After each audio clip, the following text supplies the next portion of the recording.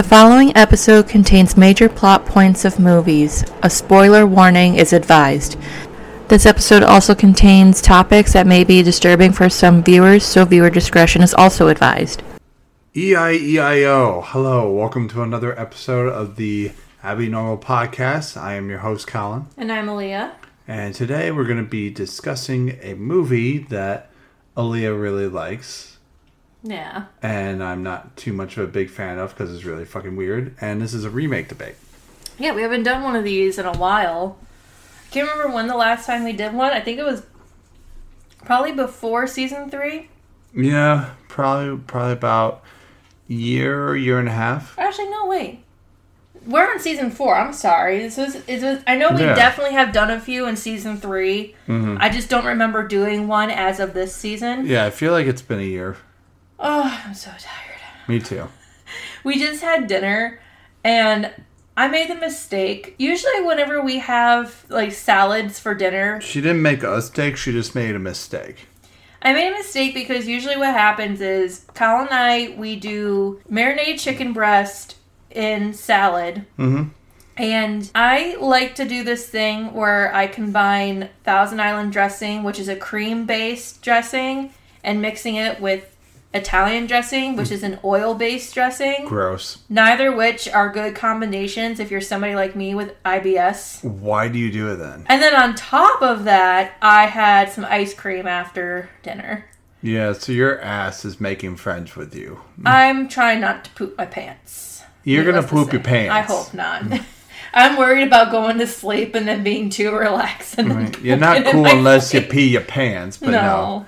No, I don't want that to happen. But anyway. But I do want to apologize for not announcing that we weren't going to do a podcast episode last week. It wasn't really because of, like, the holiday or anything, but Collin had to go out of town for a guy's trip, and we didn't really have anything prepared prior to the trip, so there was no episode last weekend. Is there anything you want to talk about before we get into I thought you were going to be like, is there anything you want to say to the audience? I'm like... Do you have anything to say for yourself? I'm like, I'm sorry. But yeah, no.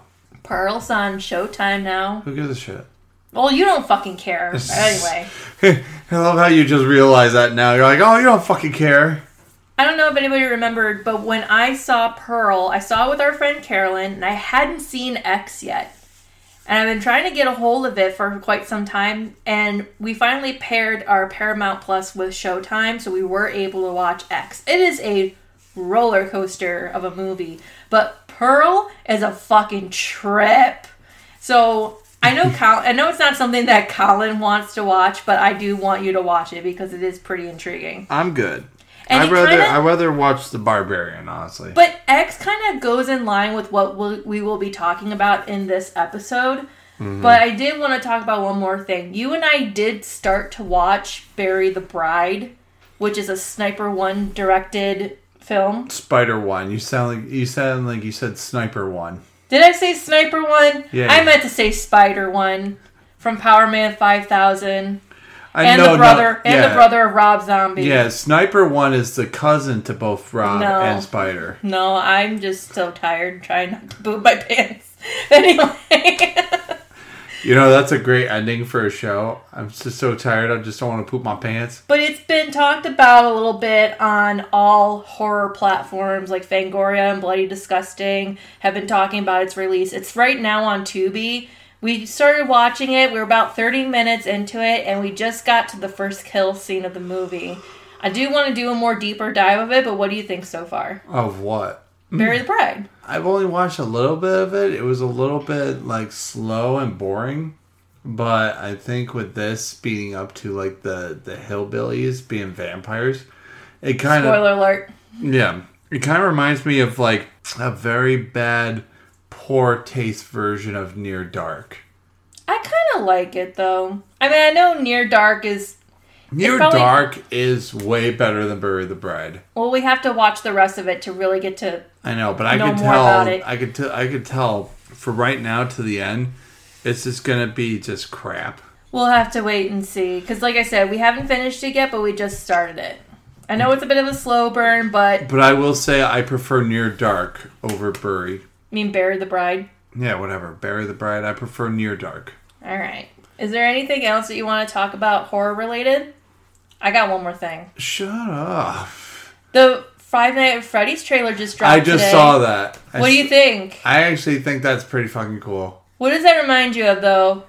Oh, that movie, Wally Land or whatever. Willy's Wonderland? Willy's Wonderland with Nicolas Cage. So much like Willy's Wonder. I mean, to be fair, the concept of the Five Nights at Freddy's video game is the same. You're a security guard at night, and you have to watch... Oh, Five Nights at Freddy actually came out before Willy's Wonderland. I know, but I'm trying to say that the concept of the video game is that you are a security guard working the overnight shift, and your job is to watch the security monitors to make sure the animatronic creatures don't come after you. And the kid who played in the Hunger Games is in it. Yes. I can't remember his name, but he is in it. And he plays a security guard, and the whole thing seems really ominous. And I thought at one point in time I saw Matthew Lillard. Oh, he is. He's in the movie. That's going to be amazing, then. Oh, yeah. Well, Matthew Lillard in horror movies, it's just like how people enjoy s'mores. You can't get enough of it. You want more. S'mores.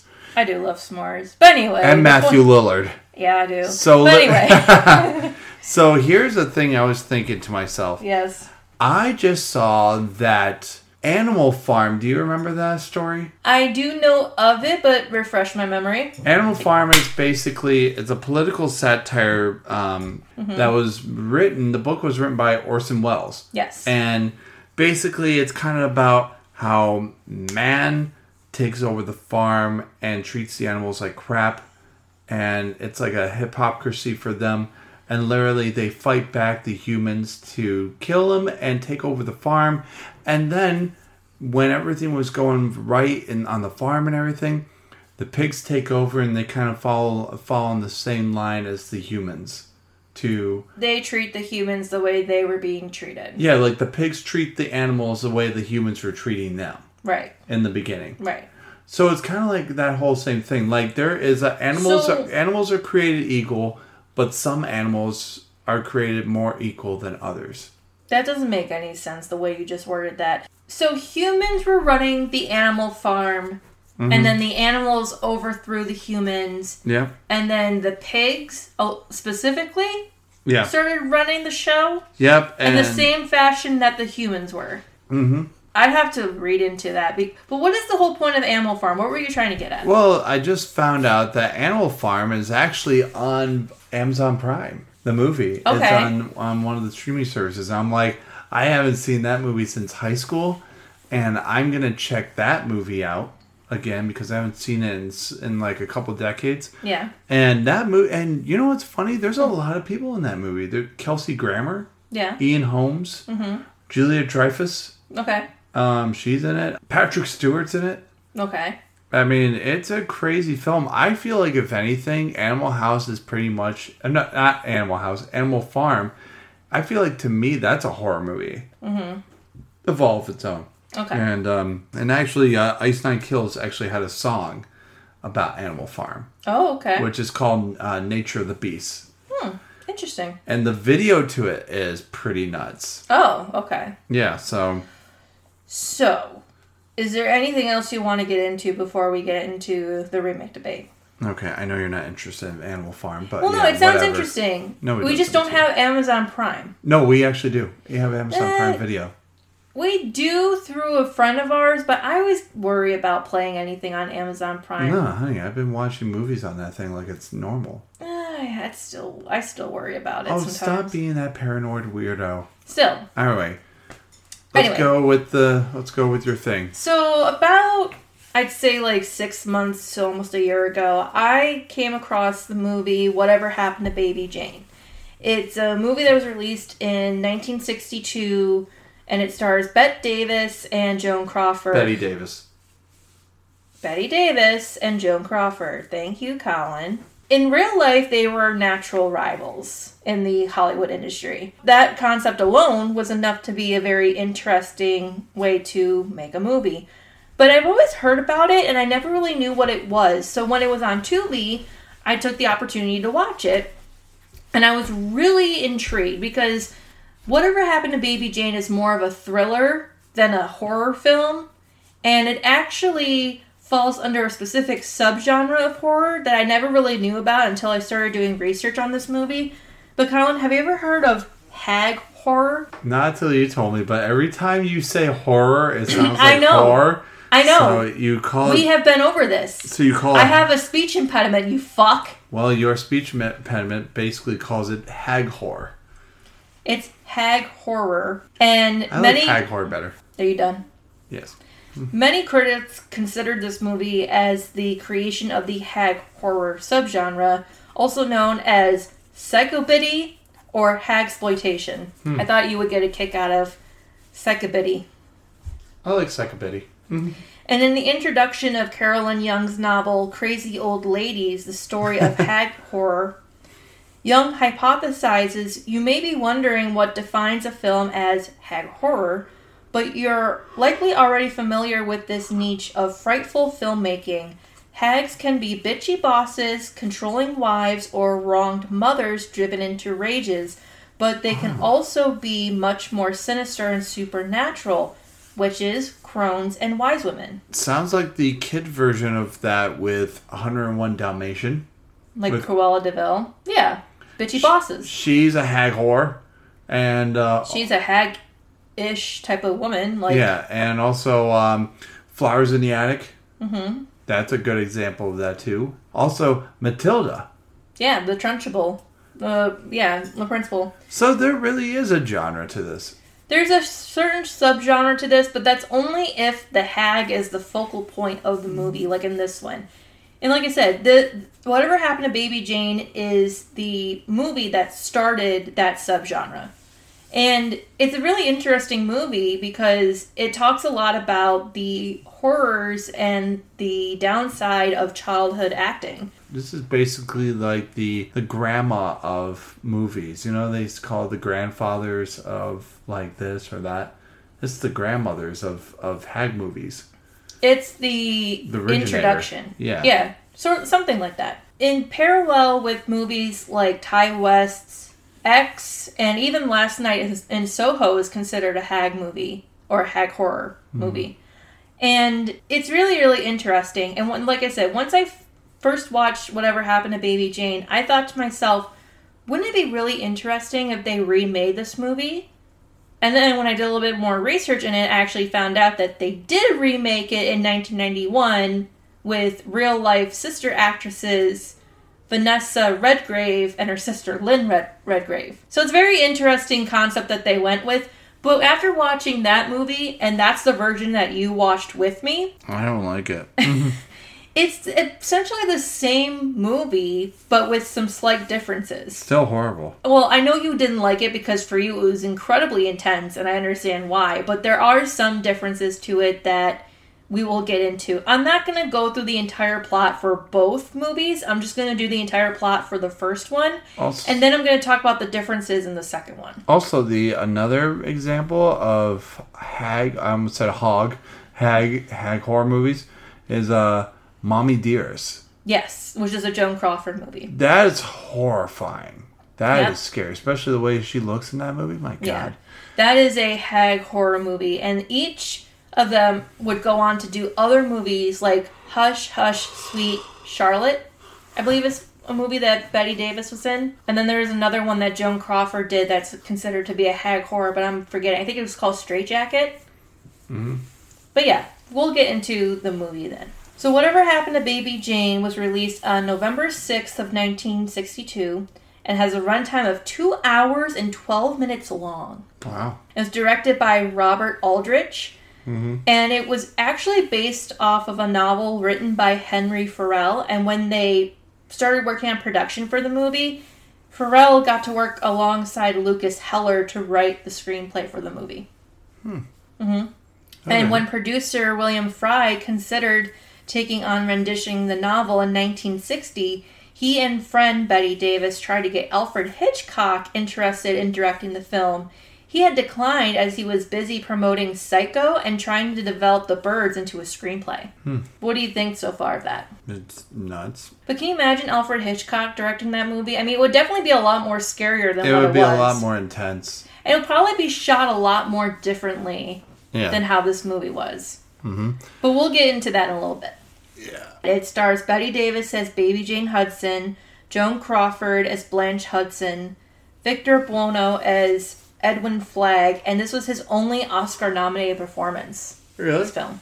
Oh, wow. Yep. Maydie Norman as Elvira Stitt, and Barbara Merrill as Lisa Bates, who was the real-life stepdaughter of Bette Davis. Really? Yeah, I didn't know that until I did my research, which I thought was pretty cool. That's and cool. Actually, in 1987, Bette Davis published a memoir titled This and That, and Davis mentions her time working on the film and some creative liberties she made. For example, the film was originally going to be shot in color, but Davis opposed this, saying that it would just make a sad movie look pretty. And I think that's actually pretty genius, too, because have you ever seen actual photos of the Addams Family TV set? Mm-hmm. The Addams Family show? Yeah. The original? Yes. So, when it's not in black and white, the entire set was actually, like, very vibrant pink. Really? Yeah, so when you shoot it in black and white, it just looks dark because of the shade of pink that they used. Mm-hmm. I don't have, like, a reference to show you of what the pink color was, but you can look it up online. It's really intriguing. Okay. So Davis also made, or had a lot of control over how her makeup should be done for the film. She imagined the older Jane as someone who would never wash her face, just put on another layer of makeup. Davis said, quote, "What I had in mind, no professional makeup man would have dared to put on me. One man told me he was afraid that if he did what I wanted, he might never work again." Jane looked like many women one sees on Hollywood Boulevard. In fact, author Henry Farrell partnered the character of Jane after these women. One would presume by the way they looked that they once were actresses and were now unemployed. What do you think? I mean, it explains a lot. Yeah, because I know you only watched the remake, but the makeup to Baby Jane in the remake is sort of similar to the original. I feel like it looks more intense in the remake. Yes. She took pride when Farrell visited the set one day and exclaimed, "Oh my god, you look just exactly as I pictured Baby Jane." The outrageousness of Davis's appearance caused some concern for Aldrich and the producers, who feared it might be too over the top. However, as time went on, they came to see that Davis's instincts for the characters were right. Mm-hmm. And she, like I said, she had a really good insight to this, which is really, it's what made her a really successful actress in her time. Yeah. And the public was well aware of the long-standing feud between Davis and Crawford, so this was very much like stunt casting. Meant to play off the real-life drama, and it worked. This movie was a critical and box office smash, and they were meant to repeat this formula in their next video or movie, Hush, Sweet Charlotte.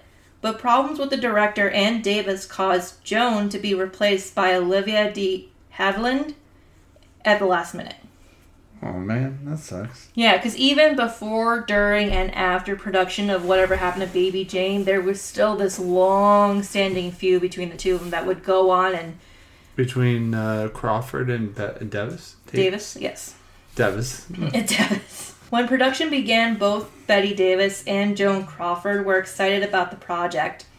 The budget was shoestring and the schedule was tight, but they were thrilled to get to work every day and trusted that Robert Aldrich would make a wonderful movie. Film is considered by many as Joan Crawford's last important pictures. After this film, she was downgraded to several lower-budget horror films, including her last picture, Trog, released in 1970. Did you ever see that movie?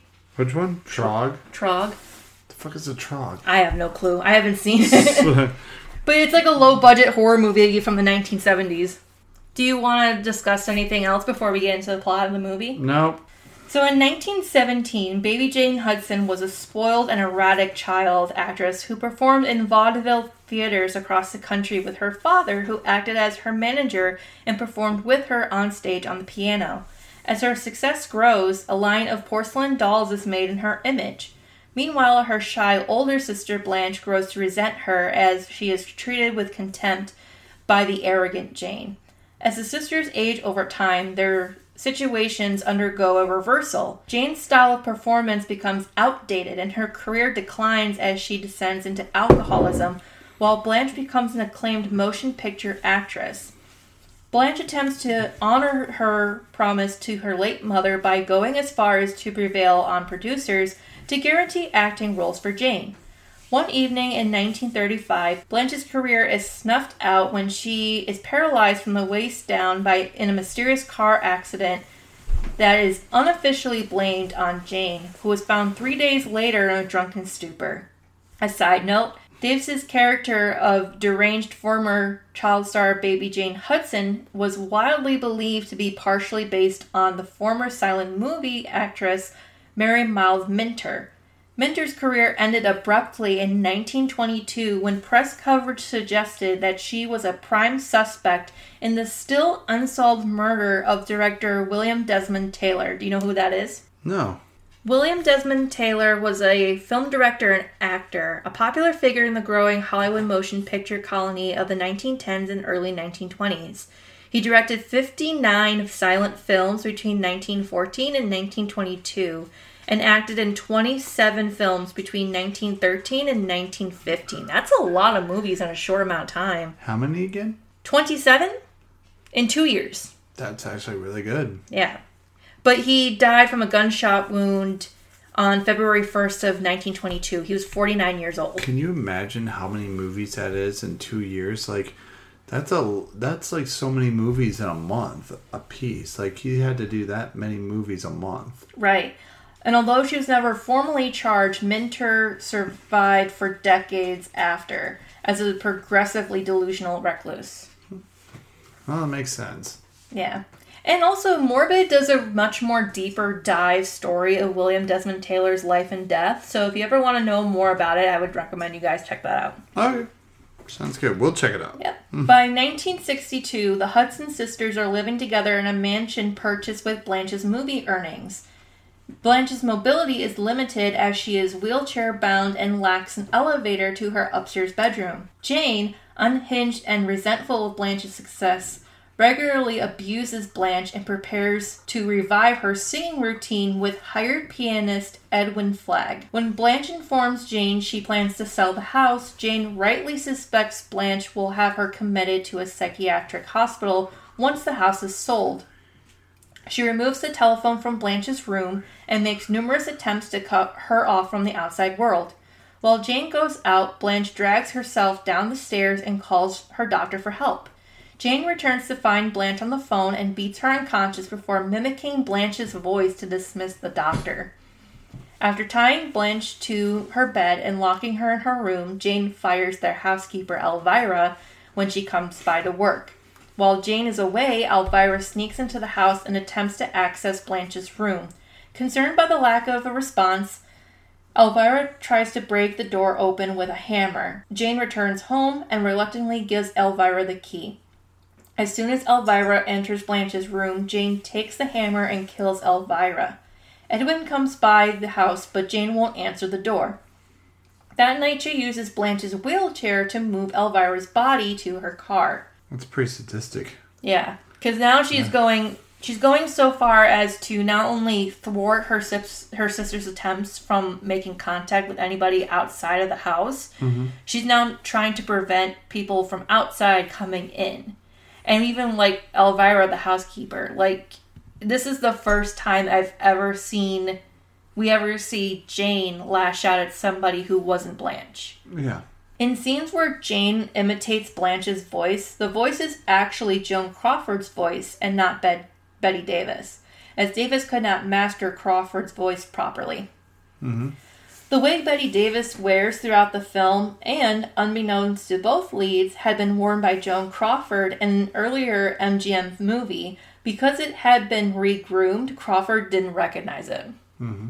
Isn't that crazy? Yeah, pretty much. Also, I gotta wonder how old that wig must be. Because if you see the wig that Bette Davis wears in this movie, it's like really worn. Baby Jane picks up her altered costumes from Western Costumes, which is, in reality, one of the largest costume houses in Hollywood. Yeah? Yeah. The Western one? Western Costumes. Hmm. Yeah, it's like a costume shop. It's they distribute a lot of costumes for production companies. Mm-hmm. It's really interesting. That's cool. Yep. The budget was limited, so production wasn't able to use the usual process screenshots for Jane's driving scenes. Bette Davis actually drove around Hollywood with cameraman Ernest Haller perched either in the back seat of the car or over the front fender in order to get the shots he needed. Davis said in an interview in 1987, quote, "To this day, I smile when I remember the first time Jane drove down Beverly Boulevard in an old Hudson. The expressions on the faces of people in other cars when they saw me were hysterical. Lots of mouths dropped." Can you imagine? Mm-hmm. You're walking or driving around Hollywood Boulevard, and then all of a sudden you see a car go by with a cameraman on the fucking hood of the car. I was like, what is going on here? A few days later, the police called Jane in regards to Elvira's whereabouts, as she has been reported missing by her family. Jane panics and attempts to leave, taking Blanche with her. Before they go, a drunken Edwin is escorted to the house by police who leave him there. He discovers Blanche bound to her bed, and Edwin flees and notifies the authorities. Jane, in a fit of infantile regression, takes Blanche to a beach where she sang as a child. Mm-hmm. The next morning, word of Elvira's disappearance and Blanche's condition is on the radio, and the police are on the lookout for the sisters. Blanche, starved, dehydrated, and near death on a blanket, tells the real story of the car accident to relieve Jane of guilt, saying the accident was her own fault. On the night of the accident, Blanche tried to run Jane over because she was angry at her drunken sister for mocking her at a party earlier that night. Blanche's spine broke when her car struck the iron gates outside their mansion, and she dragged herself to the front of the car's hood to stage the cause of the accident and frame Jane. Blanche took advantage of Jane's shock and subsequent bender, concealing the real cause of the accident from her, which subjected Jane to a life of guilt, loneliness, and servitude. Now aware of the truth, a saddened Jane responds, "You mean, all this time, we could have been friends?" Jane gets ice cream for herself and Blanche from a nearby eatery stand and is recognized by two police officers who ask her to lead them to Blanche. Jane dodges the officer's inquiry and dances before the crowd of curious onlookers. The officers find Blanche nearby and rush to save her. That's how the movie ends. Damn. Does it sound a lot like the remake that you and I watched? Yeah, except for the one we watched that before was the sister had ice cream. They both get ice cream at the end. Yeah, and yeah, so did they do that in the first movie too? Did they get ice cream on the beach and then... Not when they were kids. So the flashback scenes in the beginning of their childhood, it's Baby Jane Hudson is a vaudeville performer. Like, do you know how Judy Garland got her start in show business? Yeah. Her and her sisters were the Gump sisters, and they would perform vaudeville stage performances across theaters around the country. That's how Shirley Temple was, too. She started because of vaudeville. Actually, a lot of these performers and famous people back in the day all started because of vaudeville. Exactly. But she became spoiled and very erratic because her parents always catered to her wants and needs. I mean, you know who else is vaudeville? For all those people out there, really interesting facts. Vaudeville, a lot of comedic acts, like the Marx Brothers, the Three Stooges, and Abbott and Costello were all originally vaudeville actors before they became big-time movie stars. Yeah, but because of all the attention she was getting from her parents and from her fans and people, she would begin to act out a lot more. And then over time, as entertainment industries developed from vaudeville to silent pictures to then motion pictures and movies, her performance acts were becoming more outdated, which then gave room for Blanche to step up and become an actress. And then she became the hottest ticket in town, and Jane didn't like that. But she always maintained this delusion that her success in her vaudeville days is what paid for Blanche's house and Blanche's car and her career. Sort of similar to how she kind of throws in her face in the remake, but we'll get more into that in a little bit. Out of everything that I've mentioned so far about the original, what do you think? I don't like the movie still. You can't change my mind on that shit, but I guess it's a good movie that originated hag whore. hag horror. I like to say the other way. But anyway, I feel like it definitely inspired a subgenre, so that's good. And it really was successful for its time. Although many believe the film would be a flop, even on a budget of notably less than $750,000, it took just 11 days to go into profit and was one of 1962's biggest box office hits. This film was a smash hit upon initial release, recouping its original budget in only, 11 days, eventually grossing over $9 million. Wow. Yep, and adjusted... That's pretty good for 1920. Yeah, in adjusted 2017 dollars, this would be equivalent to $72,596,920.53. That's a lot of fucking money. Well, it did that good. Wow. Yeah. I'm surprised. Yeah, remember how I mentioned earlier about the feud between Joan Crawford and Oh, I thought you were talking Davis? about the feud with Steve Harvey. Bette Davis was nominated for an Oscar for Best Actress for her performance in this movie. Had Davis won, it would have set a record number for wins for one actress. And according to the book, Bette and Joan, The Divine Feud by Sean Considine. Yeah, Constantine. Davis and Joan Crawford had a lifelong mutual hatred. Keep going, damn. Bette Davis and Joan Crawford had a lifelong mutual hatred, and a jealous Crawford actively campaigned against Davis winning Best Actress. Even telling Annie Bancroft that if Bancroft won and was unable to accept the award, she would be happy to accept it on her behalf. And according to the book, on Oscar night, Davis was standing in the wings of the theater, waiting to hear the name of the winner. When it was announced that Bancroft had indeed won for The Miracle Worker, which was also released in 1962, Joan marched past Davis with barely an excuse me and swept on stage to accept Bancroft's Oscar. Oh. Yeah. That's how fucking bitter and petty Joan was with Bette Davis. There's actually a movie about the two of them where Jessica Lange plays Joan Crawford. It was actually titled Feud and was released in 2017. So we'll go into the differences now between the original and the remake. I thought you said there's really no difference. There is a few differences, but like I said, I'm not going to go into a deep dive plot of the remake because, like I said, it's essentially shot for shot, frame for frame of the original, but with a couple of differences. Mm-hmm. So the remake of Whatever Happened to Baby Jane was released on February 17th of 1991 and has a runtime of 1 hour and 33 minutes. So it was a little bit shorter than the original. It was directed by David Green. It stars Lynn Redgrave as Jane Hudson, Vanessa Redgrave as Blanche Hudson, Bruce A. Young as Dominic, Amy Steele as Cottie Trotter. You remember Amy Steele. She was in Friday the 13th Part 2, right? Mm-hmm. Yeah. And John Glover as Billy Corn. And that's corn like the band, not like the vegetable. Okay. Or grain, or whatever you call it. Wait, he's from Corn? No, Billy Corn. Oh. So unlike the 1962 original, this remake portrays the sisters on two levels, juxtaposing their animosity with a deeply defined, if strained, affection for one another.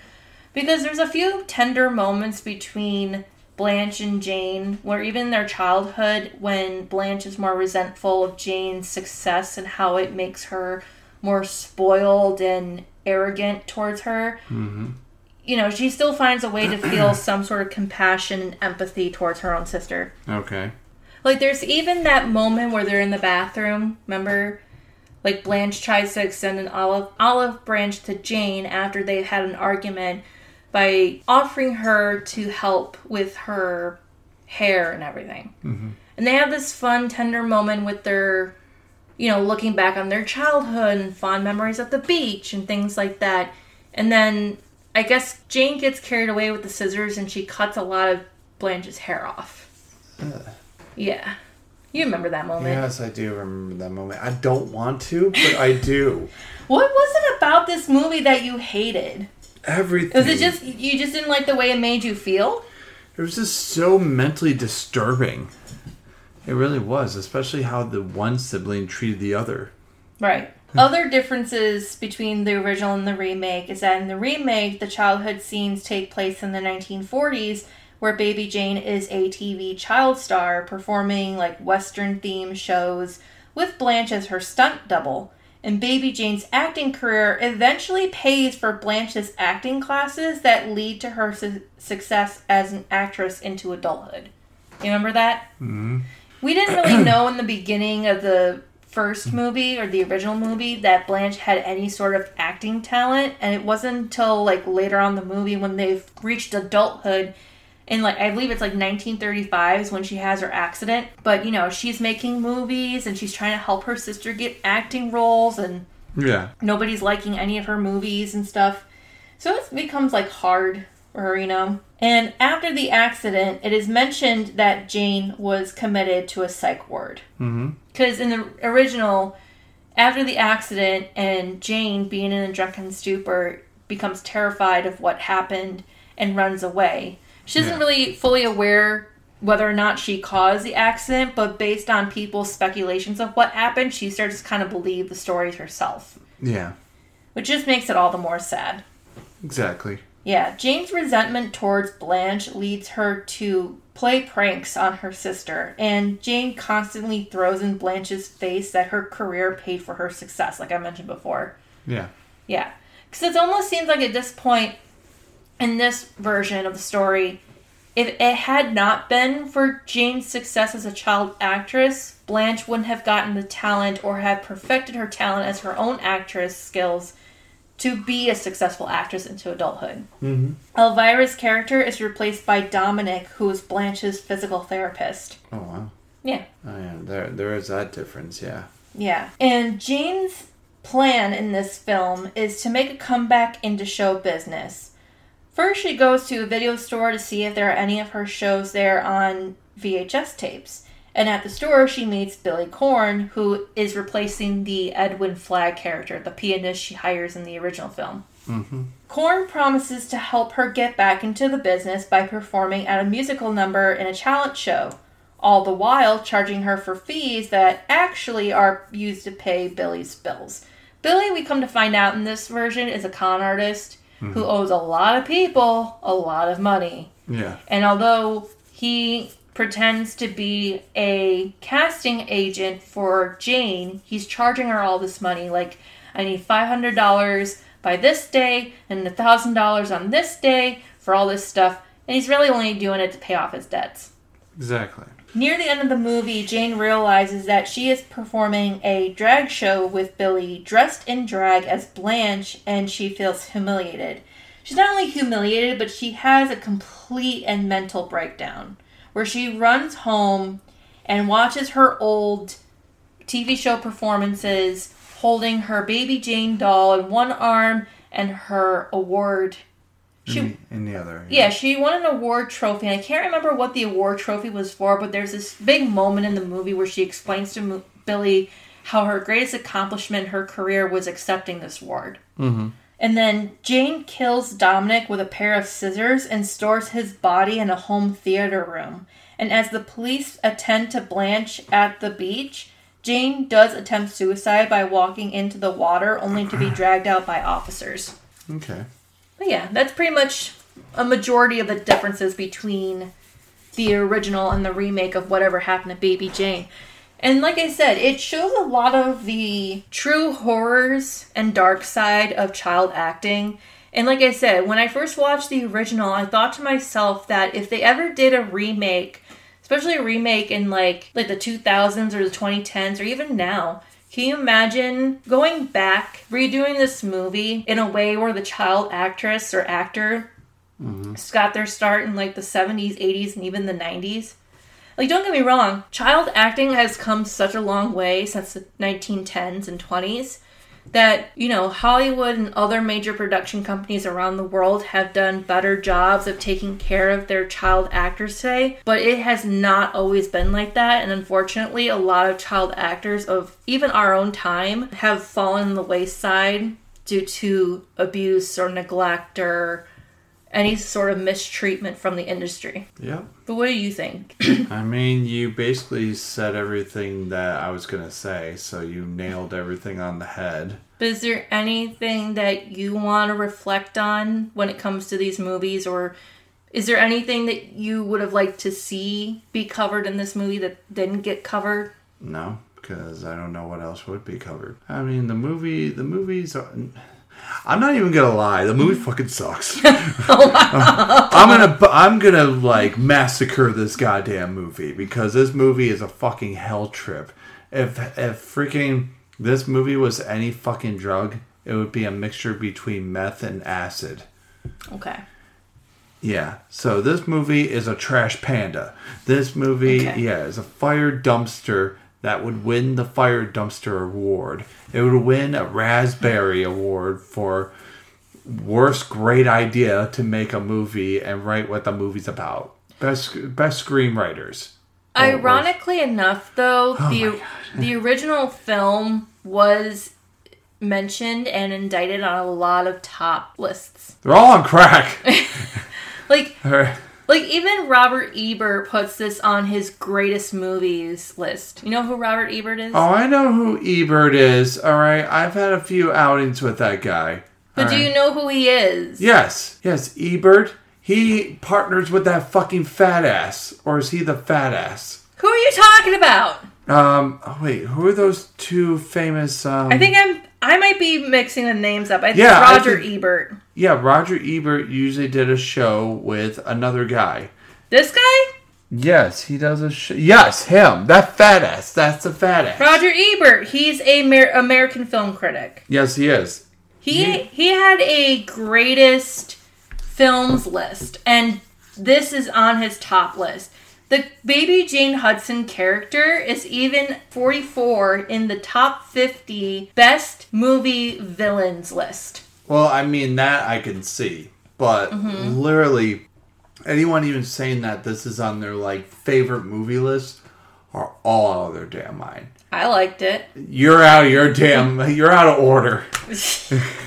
You're out of order. You're out of order. You're out of order. She's out of order. Yeah, no, literally, honey, y'all on crack. I'm sorry, but I love you all, but I can't watch this movie for shit. I think this movie, like, the original was good. It definitely highlighted how dark the Hollywood industry can be for kids. And how, if not treated carefully, how fragile they can be going into adulthood. I mean, because look, like I said, look what happened to Judy Garland. Yeah, but, well, look at what happened to all, especially the kids in the 80s. But that's what I'm saying. If they had waited like another 10 or 20 years from 1991 to remake the movie, it would have probably been way more compelling to highlight the woes of a child actor or actress from the 1980s and 90s. It would have made more sense. Yeah. And it would have been, like I said, more compelling. Yeah. But I think the way they did it in 1991 was just a little too... early? Just wasn't in its time. Like, it just seems to me like the only way you could have done it in 1991 is if it was shot for shot, frame for frame of the original. And that's what they did, for the most part, with the remake. Right. Other than that, this movie's on crack. Right. Literally, if I ever had a bad day... any movie that would describe my bad day would be that movie. But here's one thing that you didn't get out of the remake that you totally missed in the original, though, I will say. The nasty fun, kinky fight sex? No, what are you talking about? Between the two sisters. No! You got a chance to miss out on the catastrophe that was Baby Jane Hudson's comeback performance of I've Written a Letter to Daddy. No, really. I can't believe that's a fucking song title. You gotta watch the original, honey. No, like, you want to talk about feeling unfucking settled? You gotta watch Bette Davis in 1960. Betty Davis. You gotta watch Betty fucking Davis in 1962 singing an outdated vaudeville song in her fucking Baby Jane outfit with her Maddie fucking wig and her sloppy makeup. It is so off-putting in the worst way possible. And poor Victor Buono had the misfortune of having to sit there pretending to play piano while watching her dance in her little stage room, singing off-key for him to witness. Mm-hmm. Yeah, but anyway, I'm not watching this movie. I would watch it again. Just to watch that. If I ever have a bad day, I'll let you know.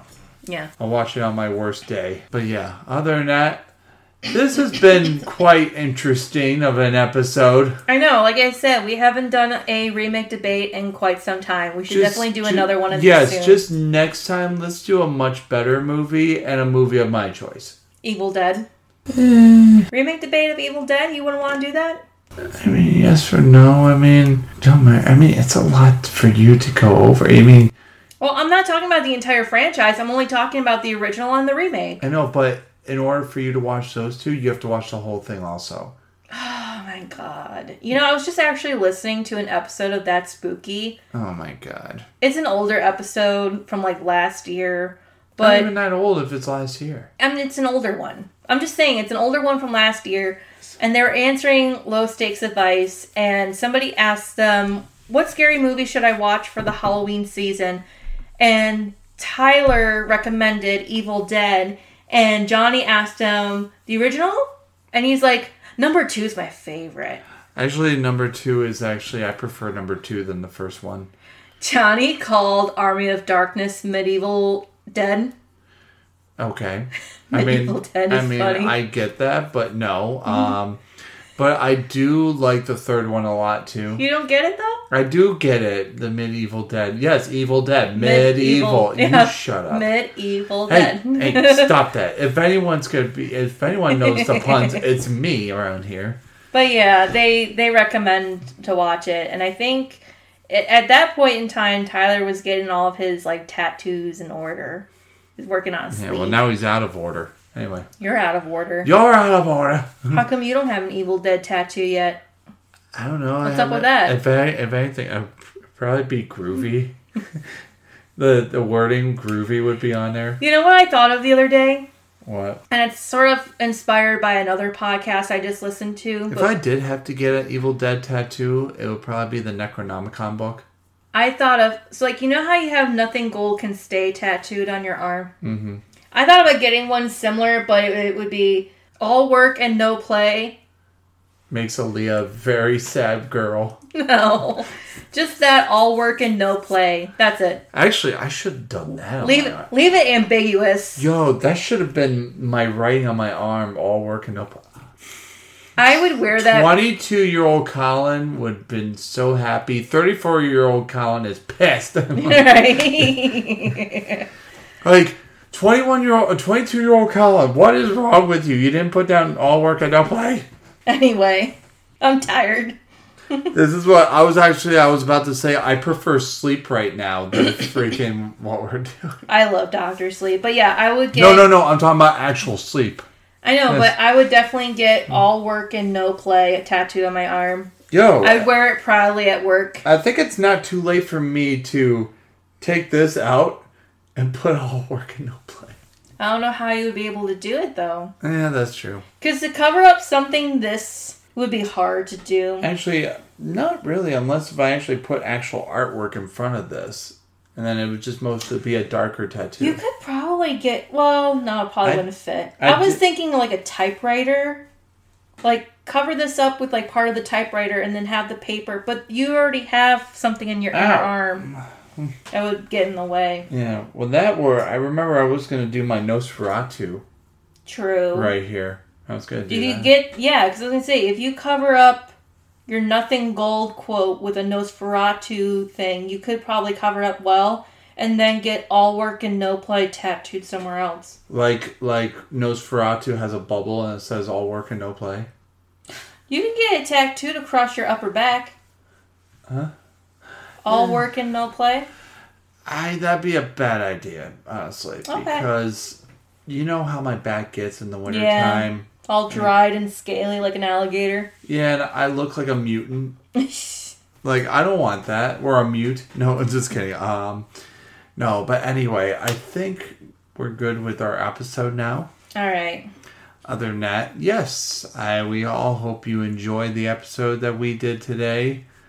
And we will hopefully be back for another episode next week. Hopefully, but if not, don't get upset. We have to try. We have to at least try. We'll at least try. Anyway, I'm sorry, baby. But listen, I love you, and I love our audience. And thank you all for listening. And this has been the Abby Normal Podcast. I am your host, Aaliyah.